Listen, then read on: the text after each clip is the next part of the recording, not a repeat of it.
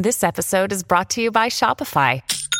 Forget the frustration of picking commerce platforms when you switch your business to Shopify, the global commerce platform that supercharges your selling wherever you sell. With Shopify, you'll harness the same intuitive features, trusted apps, and powerful analytics used by the world's leading brands. Sign up today for your $1 per month trial period at shopify.com/tech, all lowercase. That's shopify.com/tech.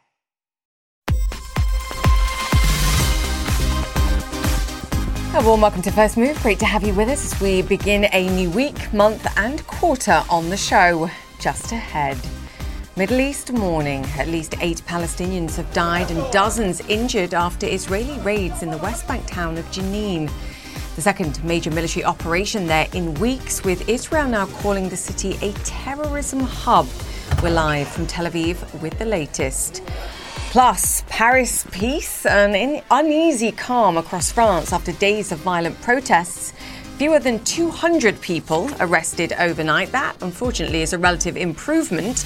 President Macron meeting with parliamentary leaders for talks on the crisis today. He'll meet with more than 200 mayors tomorrow too. And Musk Marathon, no rest for the world's richest man this weekend. We got strong second quarter sales numbers for Tesla. That's helping the stock pre-market. And new Twitter turmoil, Elon announcing a temporary limit on accessible tweets, citing the need to battle data scraping on the site. Now, limiting social media scrolling might be a positive for our mental health and, of course, our eyeballs too. But fewer eyes, not necessarily good news for advertisers and the business model long term. We'll discuss Musk's motives later in the show.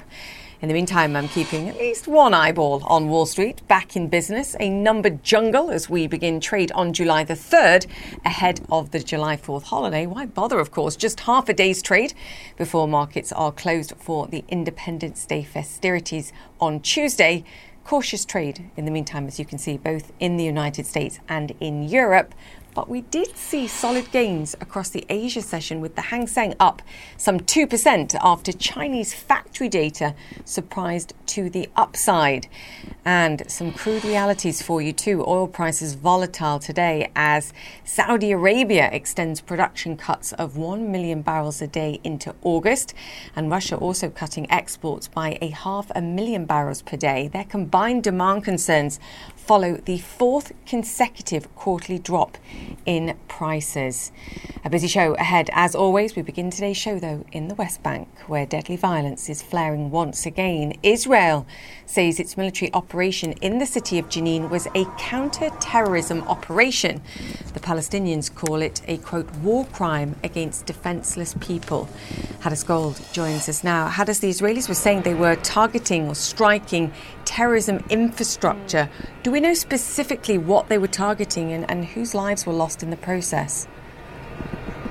Yeah, the Israeli military is saying that they utilized airstrikes, mostly from drones overnight and through the ensuing hours, specifically to target what they said was militant infrastructure, command and control centers, they said, as well as explosive weapons manufacturing sites. They said they also destroyed an improvised rocket device. But while we have been reporting for so many months now on these regular Israeli military raids, which started last year in response to a wave of Palestinian terror attacks against Israelis, what has changed is it seems as though every single time the intensity just ratchets up. And it's now we're starting to really see scenes that are incredibly reminiscent, really flashbacks to the days of the Second Intifada, to 2002. And what happened overnight and is actually still continuing now may be the largest Israeli military operation in the occupied West Bank really since 2002, because not only were there multiple airstrikes, there were also hundreds of Israeli forces in Jenin. There were bulldozers that were tearing up streets in Jenin. This was to remove or look for IEDs that militants have started to use against Israeli forces.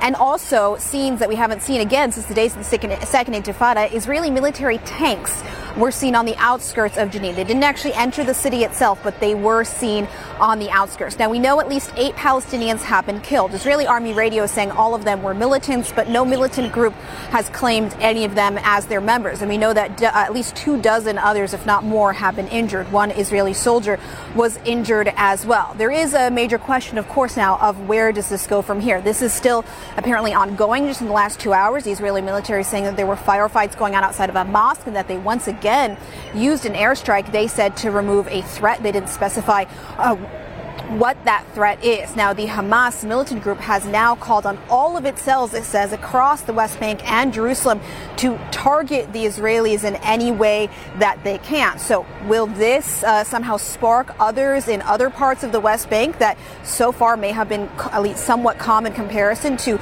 join in on the fight? The Israeli military is saying this is not turning into some much broader military campaign. This is a focused operation just on Jenin. They say that they want to remove Jenin as being a safe haven for militant groups. But every single time we see these raids, it seems, in recent weeks, they just keep increasing in their intensity and keep going and keep going. And so now the question is, when will this potentially, tip over into something much broader than what we've seen in the last few years here? Thanks for your reporting. Hadis Gold there. Now, Ukraine claims it's gaining ground in its ongoing counter-offensive. Over the weekend, a new video shows a Russian tank being destroyed near the city of Bakhmut. A top defense official says Ukrainian forces are advancing near the captured city and have retaken over 37 square kilometres of ground in the past week. And overnight, Russia unleashed another wave of drone attacks across Ukraine, including on the capital city, Kyiv. The Ukrainian Air Force says 17 attack drones were fired. 13 of them were shot down. Others didn't reach their targets. Meanwhile, President Zelensky sat down for an exclusive interview with Erin Burnett to discuss the aftermath of last week's brief mutiny in Russia. Zelensky said it shows that President Vladimir Putin is, quote, weak and his grip on power is crumbling. Mr. President, you recently said that you have dealt, and I'll quote you the way it quoted, with different Putins. It's a completely different set of traits in different periods. Now, of course, he's faced a rebellion, an attempted coup from Evgeny Prigozhin. Have you seen any changes in how you think he's acting, in his behavior since the attempted coup? Yes, we see the reaction after certain Wagner steps. We see Putin's reaction. It's weak. Firstly, we see he doesn't control everything. Wagner's moving deep into Russia and taking certain regions shows how easy it is to do. Putin doesn't control the situation in the regions. He doesn't control the security situation. All of us understand that his whole army is in Ukraine. Almost entire army is there. That's why it's so easy for the Wagner troops to march through Russia. Who could have stopped them? We understand that Putin doesn't control the regional policy, and he doesn't control all those people in the regions. So all that vertical of power he used to have just got crumbling down. Do you believe he's fully in charge of the military right now? When it comes to your front line and this counteroffensive, do you believe Putin is fully in charge of the Russian military? I don't think he fully controls all the processes. He gives orders to the commanders. It's understood. They are scared to lose their jobs, but he doesn't understand and doesn't control the middle layer of the Russian military, nor the lower rank officers and soldiers. And Ben Weidman joins us now. Ben, they also talked about the pace of the counteroffensive and the attempts. And as President Zelensky said in the past, life is precious. And the challenges that they're facing on the front lines is that much of the area is covered in mines. That sort of caught my attention, particularly with the use of drones that we're talking about. It's slow progress because it's just dangerous to advance. Yeah, the Russians have had months, Julia, to prepare for this offensive. And by all accounts, they've dug in deeply. They've put out lots of mines. There are so-called dragon's teeth, which are designed to concrete things that are supposed to stop tanks. They've redeployed extra forces. For instance, here in eastern Ukraine, there were reports a few days ago that the Russians had moved thousands of their troops to the Bakhmut area. Now, if you look at the amount of territory the Ukrainians said they took over that last week, perhaps 38 square kilometers, that's not an awful lot. And at this point, now that we're well into the third week of this counteroffensive, the total territory they've gained is maybe 150 square kilometers. 8 or 9 villages. We've been to some of those villages. Even village is sort of an overstatement about the size of those communities. And at the same time, the Russians are they are also launching offensives. In fact, around the town of Svatove in the Luhansk region, that town is currently held by the Ukrainians, but apparently the Russians are making a concerted effort to take that town, and that is one of the few parts of the Luhansk region that is still under Ukrainian control. So it's a real hard going for the Ukrainians, and of course there were such high expectations that they would be able to make dramatic gains against the Russians before the upcoming NATO summit just in about 10 days' time. And therefore, I think the Ukrainians are trying to perhaps dampen down expectations given the difficulties they're encountering during this counteroffensive. Julia? Yeah, Ben, I wanted to ask you and get your take on something else too, that President Zelensky said that this war wouldn't be over until Crimea was no longer occupied, and we know that dates back right to 2014. It ties, at least with a news story, and accusations from the Russians suggesting, or the Russian security agency, that Ukraine had attempted to bomb the car of the Russian-backed leader of Crimea in a botched assassination attempt. What more do we know about that, and have we heard from the Ukrainian side on that? Well, this is not uncommon that basically collaborators, Ukrainians who have in some way joined the Russian occupation, that they sometimes suffer untimely deaths. The Ukrainians rarely, if ever, actually claim responsibility, but it's well known that behind enemy lines, the Ukrainians have a network of peaceful activists, in fact, we've reported on them, and also essentially partisans who are attacking Russian infrastructure, and particularly those Ukrainians who are working with the Russians. So no word yet from the Ukrainians. Don't actually expect them to acknowledge that they were behind it, but I don't think there's any question that certainly when a high-ranking official in the Russian-supported administration in Crimea has an accident like this, probably there is a Ukrainian hand in it. Julia? Diplomatically put, Ben Wiedemann. Thank you so much for that. And you can watch Erin's full interview with Ukrainian President Volodymyr Zelensky this Wednesday at 7 p.m. Eastern. And to France now, where Sunday night protests saw fewer arrests and hope for a cautious calm prevail. Still, officials say over 150 people were detained, and that despite the grandmother of the teenager who was killed by police last week calling for an end to the violence. And now France's mayors have called on people to come together to protest against the violence. Joining us now is Nick Robertson. Nick, good to have you with us. I read this weekend that the average age of those that have been detained is around 17 years old. Are we seeing a sort of slowing pace in the protest and people sort of getting to the end of this violent period? What are ordinary people saying about it? I think the sense here is that it perhaps has turned a corner this weekend. Some of those arrested as young as 13 years old, an appeal from the president over the weekend to tell parents to keep your young children at home. And that's been one of the sort of central government messages. But another message that's getting currency, and you're seeing it behind me here, several hundred people here gathered outside the mayor's office. This southern suburb of Paris over the weekend was witness to one of the acts of violence that has caught people's attention in the country. The mayor was in his office. The protesters couldn't get in. They went a mile away and attacked his house where his wife and 2 young children were, and his wife was injured, badly broken leg as she tried to run away. So there's a groundswell of support that's come out and said, okay, well, we need to we need to come out and say we want peace, we want an end to this violence, we want to support our mayors. Interior Ministry says 99 different city halls across the country damaged, and this sort of really falls in line with what Nael's grandmother has been saying over the weekend, which is this is time to stop the violence. I blame the policeman who killed my grandson. I'm the grandmother. I blame the policeman who killed my grandson.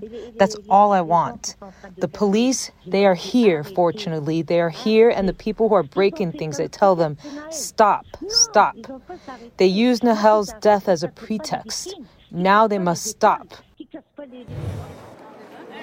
And what she's saying they must stop is burning the buses. Her appeal was, look, your mothers use those buses. Stop burning the city halls. Your mothers, your families use the city halls. You're destroying your own community. So it is a message that has broad appeal because people do want to see an end to this sort of violence in their communities. Nick, I have two questions on that. I read that President Macron wants to help deeply understand what's behind some of this violence and the anger that's being displayed beyond, of course, the death of the teenager. And we heard from the grandmother there. What options are available to him, do you think, to try and assuage, for want of a better word, some of the concern? And the second question would be, do we know anything more about her health?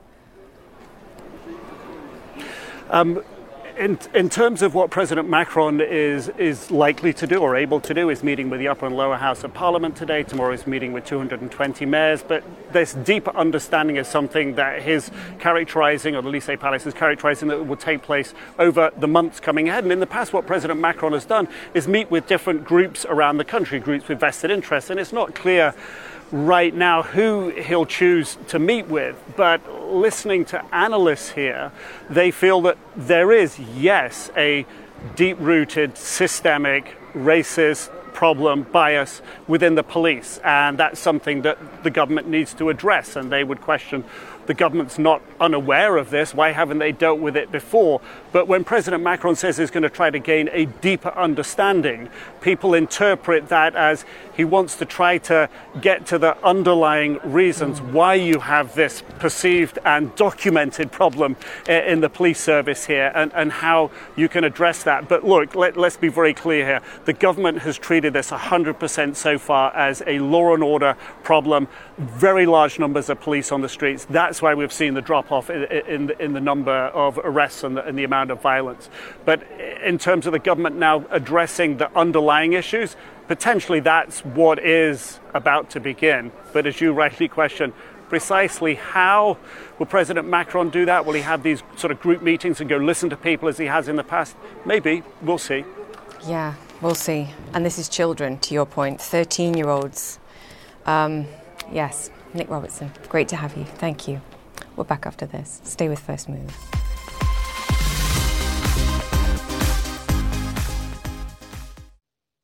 This podcast is supported by Sleep Number. Quality sleep is essential. That's why the Sleep Number Smart Bed is designed for your ever-evolving sleep needs, so you can choose what's right for each of you whenever you like. Need a bed that's firmer or softer on either side? Helps you sleep at a comfortable temperature. Quiets their snores? Sleep Number does that. Only Sleep Number Smart Beds let you each choose your ideal comfort and support, your Sleep Number setting. Sleep Number Smart Beds learn how you sleep and provide personalized insights to help you sleep better. All Sleep Number Smart Beds feature cooling, pressure-relieving comfort layers for soothing sleep throughout the night. Temperature-balancing bedding is designed to move heat and moisture away when you're hot. When you're cool, they hold their energy to help warm you. Sleep better together. J.D. Power ranks Sleep Number #1 in customer satisfaction with mattresses purchased in-store. And now, save 50% on Sleep Number limited edition smart beds for a limited time. For J.D. Power 2023 award information, visit jdpower.com/awards. Only at Sleep Number stores or sleepnumber.com. Welcome back to First Move, and some out-of-the-box thinking, or maybe out of the trough in this case. Cows and other livestock have been major contributors to carbon emissions that heat our planet. Well, now some scientists are saying that they can also be part of the solution to combat climate change too. Our chief climate correspondent Bill Weir explains. In the beginning was the buffalo. Tens of millions of them, wandering the land, munching wild grasses, and using poop and hooves to create rich, fertile soil up to 15 feet deep. Look at this. Yeah. But since Americans replaced buffalo with cows, generations of fertilizers and pesticides, tilling and overgrazing have turned much of that nutrient-rich soil into lifeless dirt. But not on farms, where they graze cows just like wild buffalo. Well, so adaptive multipaddock grazing, AMP grazing, is a way that mimics the way bison have moved across the Great Plains. And so it's really about the animals hit an area really hard, and then they leave it for a long time.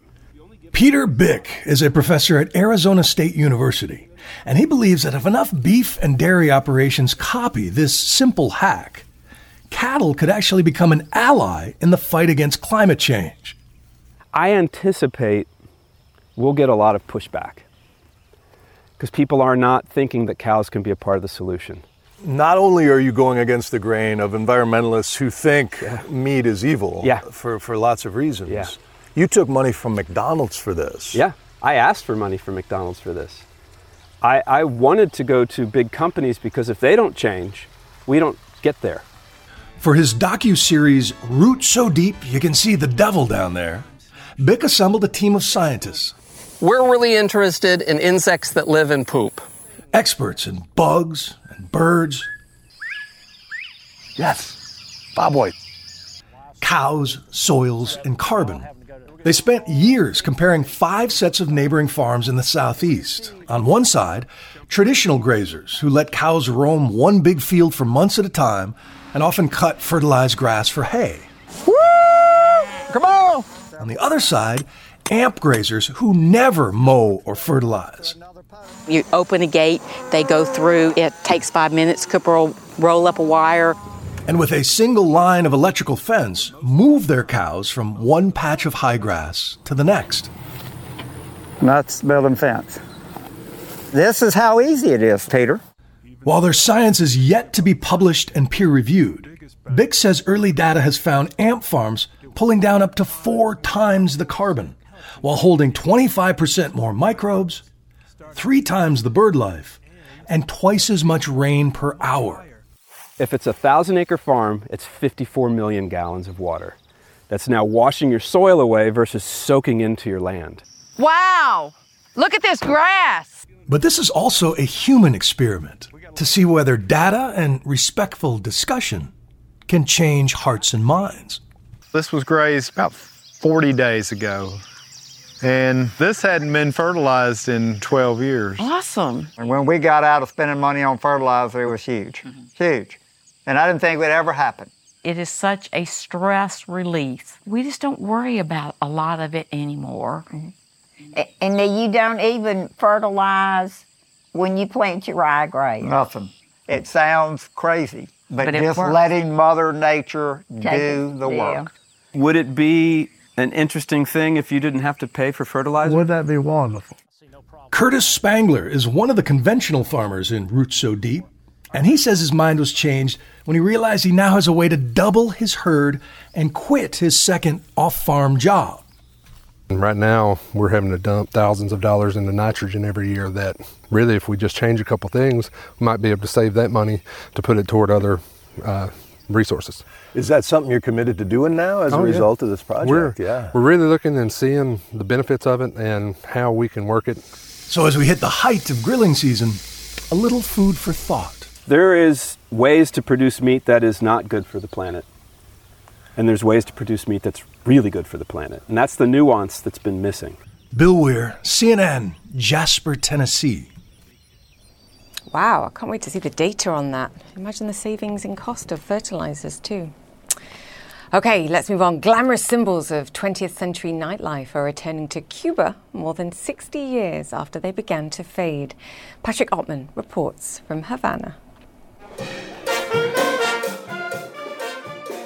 Throwing a party with 20 musicians for a neon sign may seem like overkill, but repairing and relighting this pre-revolution ice cream shop storefront has been a long time coming.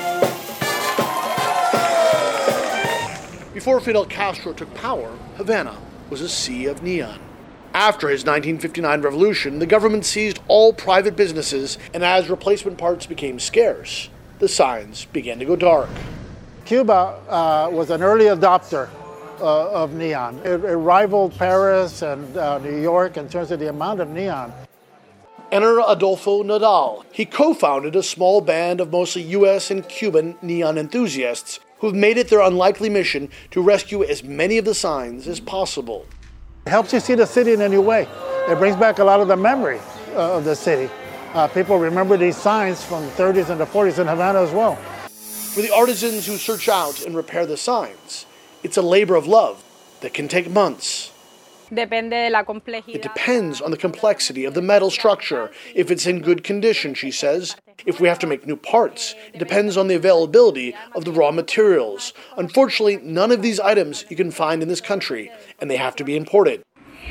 Repairing Havana's neon signs can seem like a quixotic pursuit in a city where aging buildings collapse every day, and even when they are restored, the signs often stay dark during the regular power cuts here. The sign restorationists say that fixing up the sign is just the beginning of a transformation. The people are more likely to walk down a well-lit street, less likely to throw trash on the ground, and that what they're hoping to give Cubans is not just a restored sign, but a little bit of hope as well. Nadal says the signs are his small gift to the homeland he left at a young age.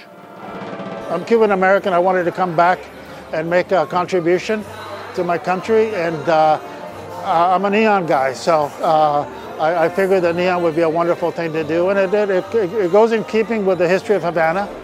His team's dream, as they slowly bring the lights back, is that the neon signs are not just part of the city's past, but also its future. Patrick Ottman, CNN Havana. Okay, coming up on the programme, Elon's edict, Twitter in a tizzy after Musk's latest mandate, a sudden change of policy that's causing content confusion. We'll explain just ahead. Stay with us.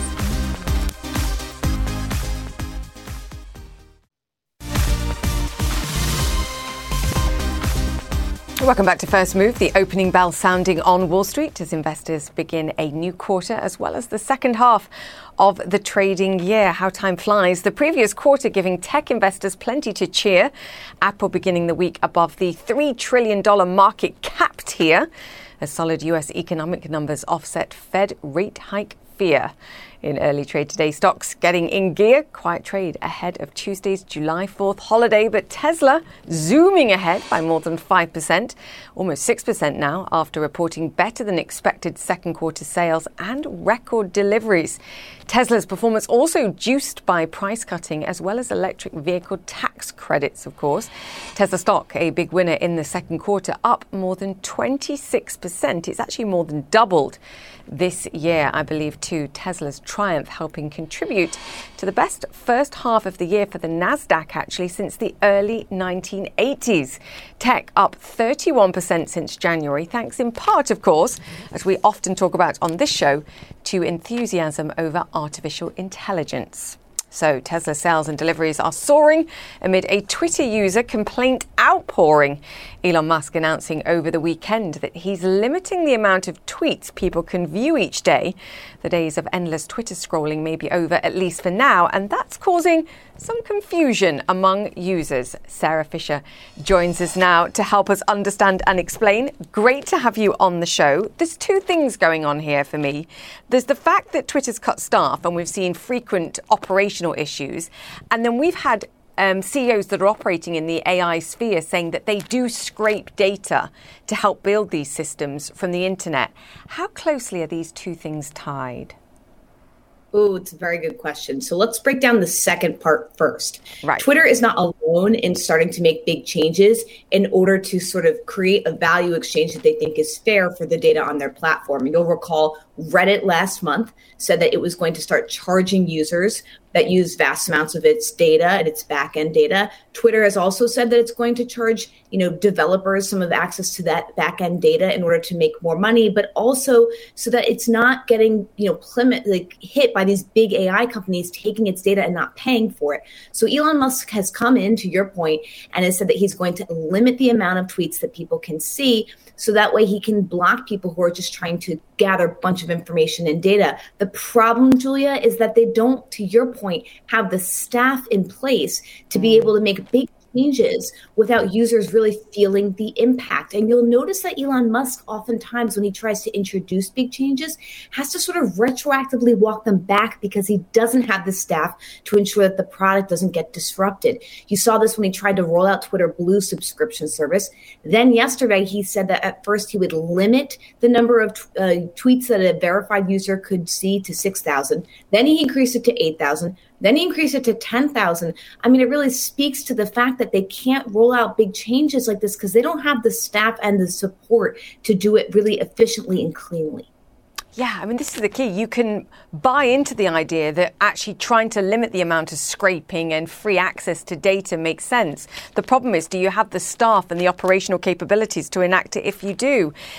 One of the sort of sidelines to this made me think is, does this force people who do see a utility function? And I'm one of them. Twitter is very useful to me. Does it force some of those people to say, OK, if we're going to be severely limited, if we aren't verified, to actually pay the subscription and verify? Is there a sort of backhanded benefit, perhaps, of this?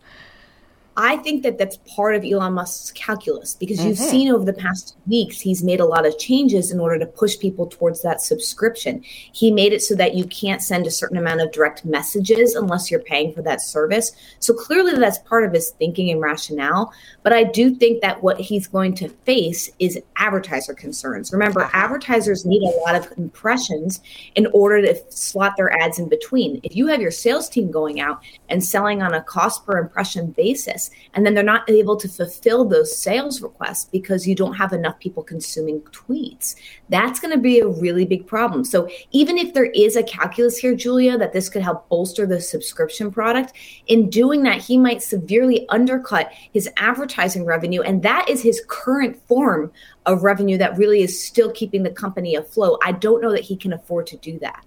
Yeah, like a leaky bucket. Less ability to access tweets, less eyeballs is not what your advertisers want to hear.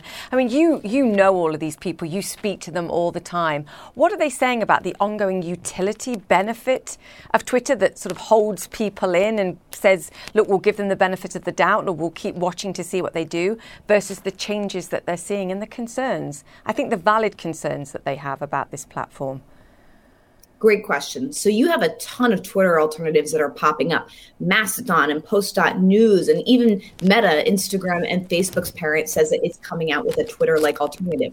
The problem, Julia, is that to create a new social network, the barrier to entry is a lot lower right now because technology is so much better.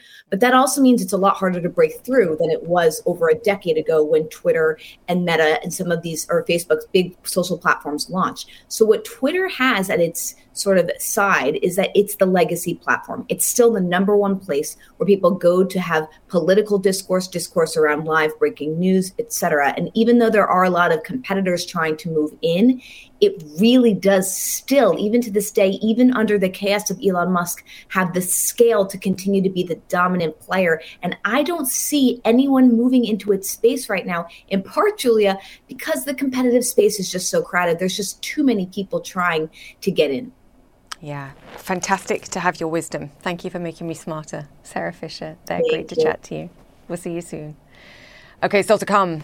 Bed, Bath and Beyond will live on. Well, the name will at least. I'll discuss a surprising rebrand with Overstock.com CEO Jonathan Johnson after this. The Assignment with me, Audie Cornish. So there have been arrests, suspensions, disciplinary hearings. They're shutting down graduation events. At this moment, the part of the protests that are admirable are young people calling attention to atrocities. Michael Roth is the president of Wesleyan University. I would like to make a space for them to do that, as long as that space doesn't prevent other people from pursuing their education. Listen to The Assignment with me, Audie Cornish, on your favorite podcast app.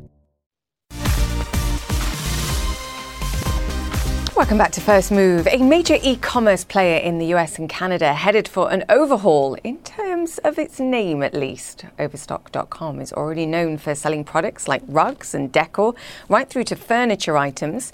Well, now it's set to change its name to an even more well-known brand, perhaps, Bed Bath & Beyond. They just spent $21 million to acquire the name and domain of the bankrupt homewares chain, but not Bed Bath & Beyond's physical stores, which have been closing across the United States. Investors certainly like the idea. Its stock jumped more than 15% in trading last Thursday following that announcement. And here to discuss, Jonathan Johnson is the CEO of Overstock. Jonathan, great to have you on the show. I do feel like it's been a really long time since you've evolved from a sort of liquidator outlet store and an e-commerce business. Do you feel like this is a name that finally represents where you are today? It does. It's been more than 2 decades since we were a liquidator. About 2 years ago, we morphed into a 100% home and home furnishings company.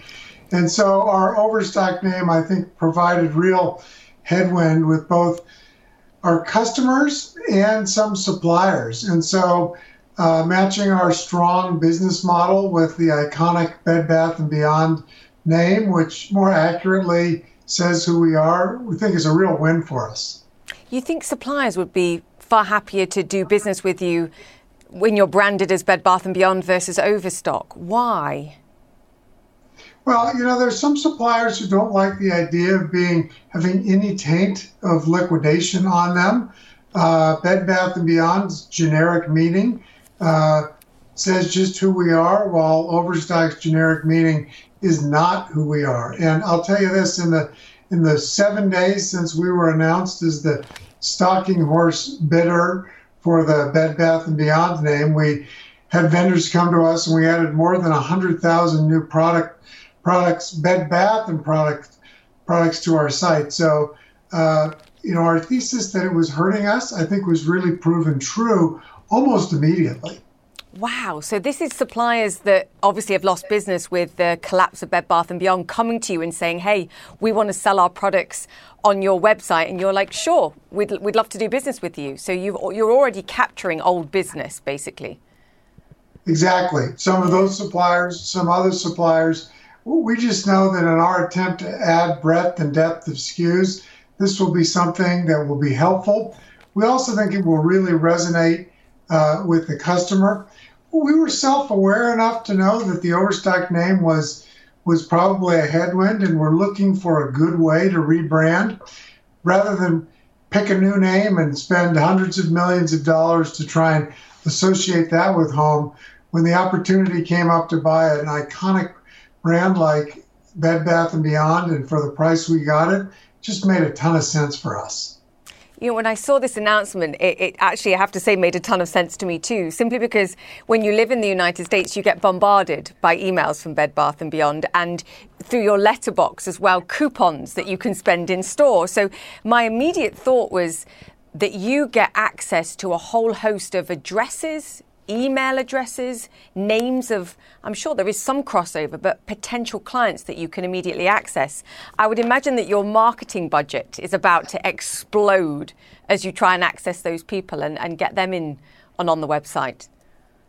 Well, that's absolutely right about the customer list. The Bed Bath & Beyond active customer list is about 4 times as large as Overstock's. Wow. And even if you peel out just those that have bought in brick and mortar, it's still more than 2 times larger than us. And so when we spoke to investors last week, we did note that we will purposefully deviate from our typical financial recipe card during the next few quarters and spend more on marketing as we really try and talk to, reach out, and convert those customers to the new Bed Bath and even bigger beyond. Going beyond now. Is the biggest difference actually that former Bed Bath & Beyond customers will feel is the fact that you have no physical presence, that they're not going to be able to walk into a store? Yeah, that is a significant change, but I think a positive change will be 2 things. One, our product selection will be much broader than they were used to at Bed Bath & Beyond. They'll find all or most of the great products that they've found at Bed Bath & Beyond, but we're much deeper in furniture and rugs, as you noted in your intro. Also, I think that they will find our pricing at the new Bed Bath & Beyond just a little sharper. We really focus on providing smart value. And of course, like Bed Bath & Beyond, we're a couponer. The coupons need not be quite as big because our deals are already great, but it will feel very familiar to every Bed Bath & Beyond customer. You know, when you made this announcement, and I mentioned the share price reaction, investors clearly loved it. It was fortunate, perhaps, that it masked some of the broader challenges that you're facing after a sort of growth boom during the pandemic for online sales, that the macro environment now is more challenging. Talk to me about what current Overstock, future Bed Bath & Beyond customers are doing right now and how their spending is changing. The macro environment in the home and home furnishing area is difficult. You know, post-pandemic, consumers are really craving experiences. We see travel, we see concerts are a big deal.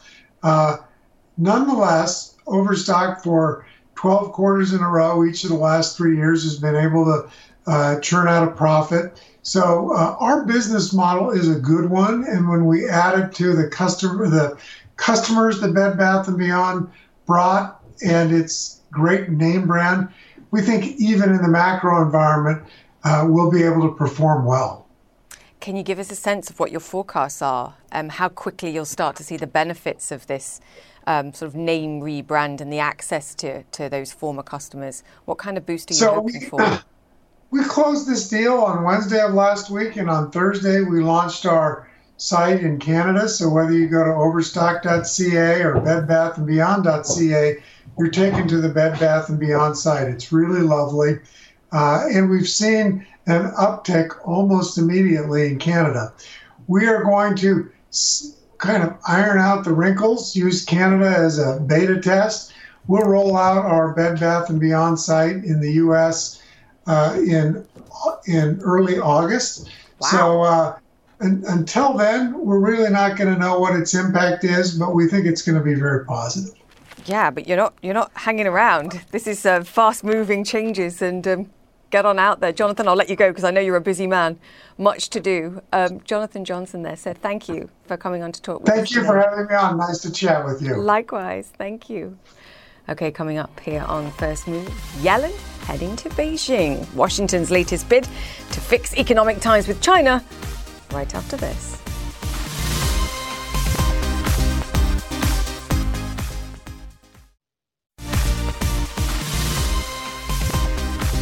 China is imposing strict export restrictions on some rare materials used in chip production. The measures will begin in August, and the announcement coming just days before US Treasury Secretary Janet Yellen is set to travel to China in a bid to stabilize ties between the two nations. CNN's Anna Corrin has more from Hong Kong. The US Treasury Secretary will be heading to Beijing later this week to further improve relations between the two superpowers. It comes 2 weeks after the successful visit to China by US Secretary of State Antony Blinken to re-establish dialogue. Janet Yellen is expected to meet with her Chinese counterpart and other high-ranking officials for what we are hearing will be constructive and frank conversations. But like with Blinken's trip, officials say they are not expecting any significant breakthroughs. She is not expected to meet with Chinese President Xi Jinping. Yellen has long signalled the Biden administration's desire to improve communications with the Chinese and lower the temperature between the world's two largest economies, which are deeply entwined. Back in April, while giving testimony before Congress, she stressed the importance of maintaining ties with China and said that decoupling would be a big mistake.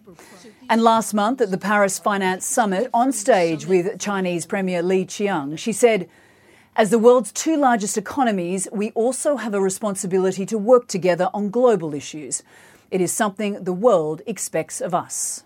Yellen's trip comes at a time of heightened uncertainty for the global economy. China is struggling to reboot its economy post-COVID following a slew of poor economic data, while the US is trying to contain inflation and avoid recession. Global challenges and mutual areas of concern will no doubt be on the agenda, but the airing of grievances is also a priority. The US has imposed sweeping restrictions on China's access to advanced technology, specifically semiconductor technology, citing national security threats to the US. While the US is concerned about the scope of China's new counter-espionage law and the challenges it could present for foreign companies, we know that Yellen will be meeting with American companies operating in China. There certainly will be a lot to discuss during her 3-day visit, but at the end of the day, there's $700 billion in trade between the US and China each year, and both countries need each other. Anna Corin, CNN, Hong Kong. And Saudi Arabia extending its decision to curtail oil supply through August, and Russia's getting in on the act too. Right now we can see Brent and WTI little changed in the session, which certainly tells us something. Anna Stewart joins us now. Anna, walk us through the decision by Saudis, which I think perhaps was relatively easily predicted, and how well we think Russia will adhere to what it's suggesting it will now do too. Well, I think you're right. In terms of Saudi Arabia, it wasn't really a surprising move here at all, but it is sizable, 1 million barrels per day. And as you can see from that oil price, actually, they're not really being rewarded for their persistence in cutting oil. Oil price there at $75 a barrel. And actually, for Saudi Arabia, according to the IMF, it needs oil to come in, I believe, around $80 a barrel, $81 a barrel to balance their budget. So not really reaping the rewards. In terms of Russia, I find this move even more interesting. They introduced a very similar cut of 500,000 barrels a day in March for every month for the foreseeable future. And actually, they really overshot it both in March, also in April. They finally met their target, I think, in May. But to promise another output cut, I'm not sure how convinced markets will be. Also, you have to remember that in terms of the incentive for Russia to try and prop up oil prices, it's perhaps not as pronounced as it is for Saudi Arabia, given there is a G7 oil cap that puts oil prices for Russia at $60 a barrel. Currently, it's actually trading at even more of a discount than that, at $57 a barrel. So same decision from two different players, but I think one is perhaps more believable than the other. Yes, and a very different reception, I think, to this decision in light of the ongoing war in Ukraine after 4 straight quarters of energy price declines. So they're certainly seeing something out there in terms of declining demand. Anna Stewart, thank you very much for that.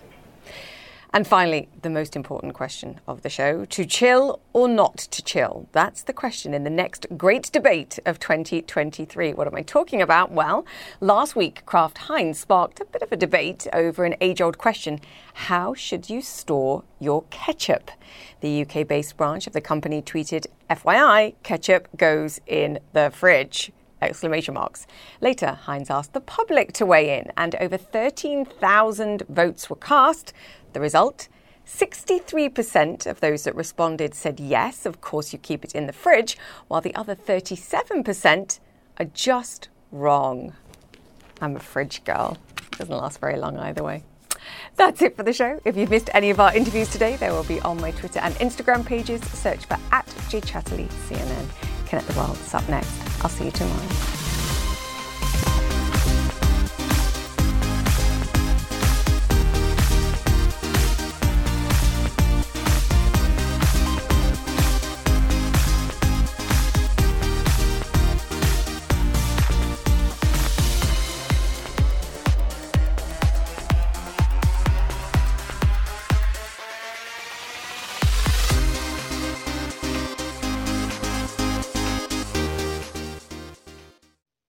Quality sleep is essential, and that's why the Sleep Number Smart Bed is designed for your ever-evolving sleep needs. So you can choose what's right for you whenever you like. Need a bed that's firmer or softer on either side? Helps you sleep at a comfortable temperature. Quiets their snores. Sleep Number does that. Sleep better together. J.D. Power ranks Sleep Number #1 in customer satisfaction with mattresses purchased in-store. And now, save 50% on Sleep Number limited edition smart beds for a limited time. For J.D. Power 2023 award information, visit jdpower.com/awards. Only at Sleep Number stores or sleepnumber.com.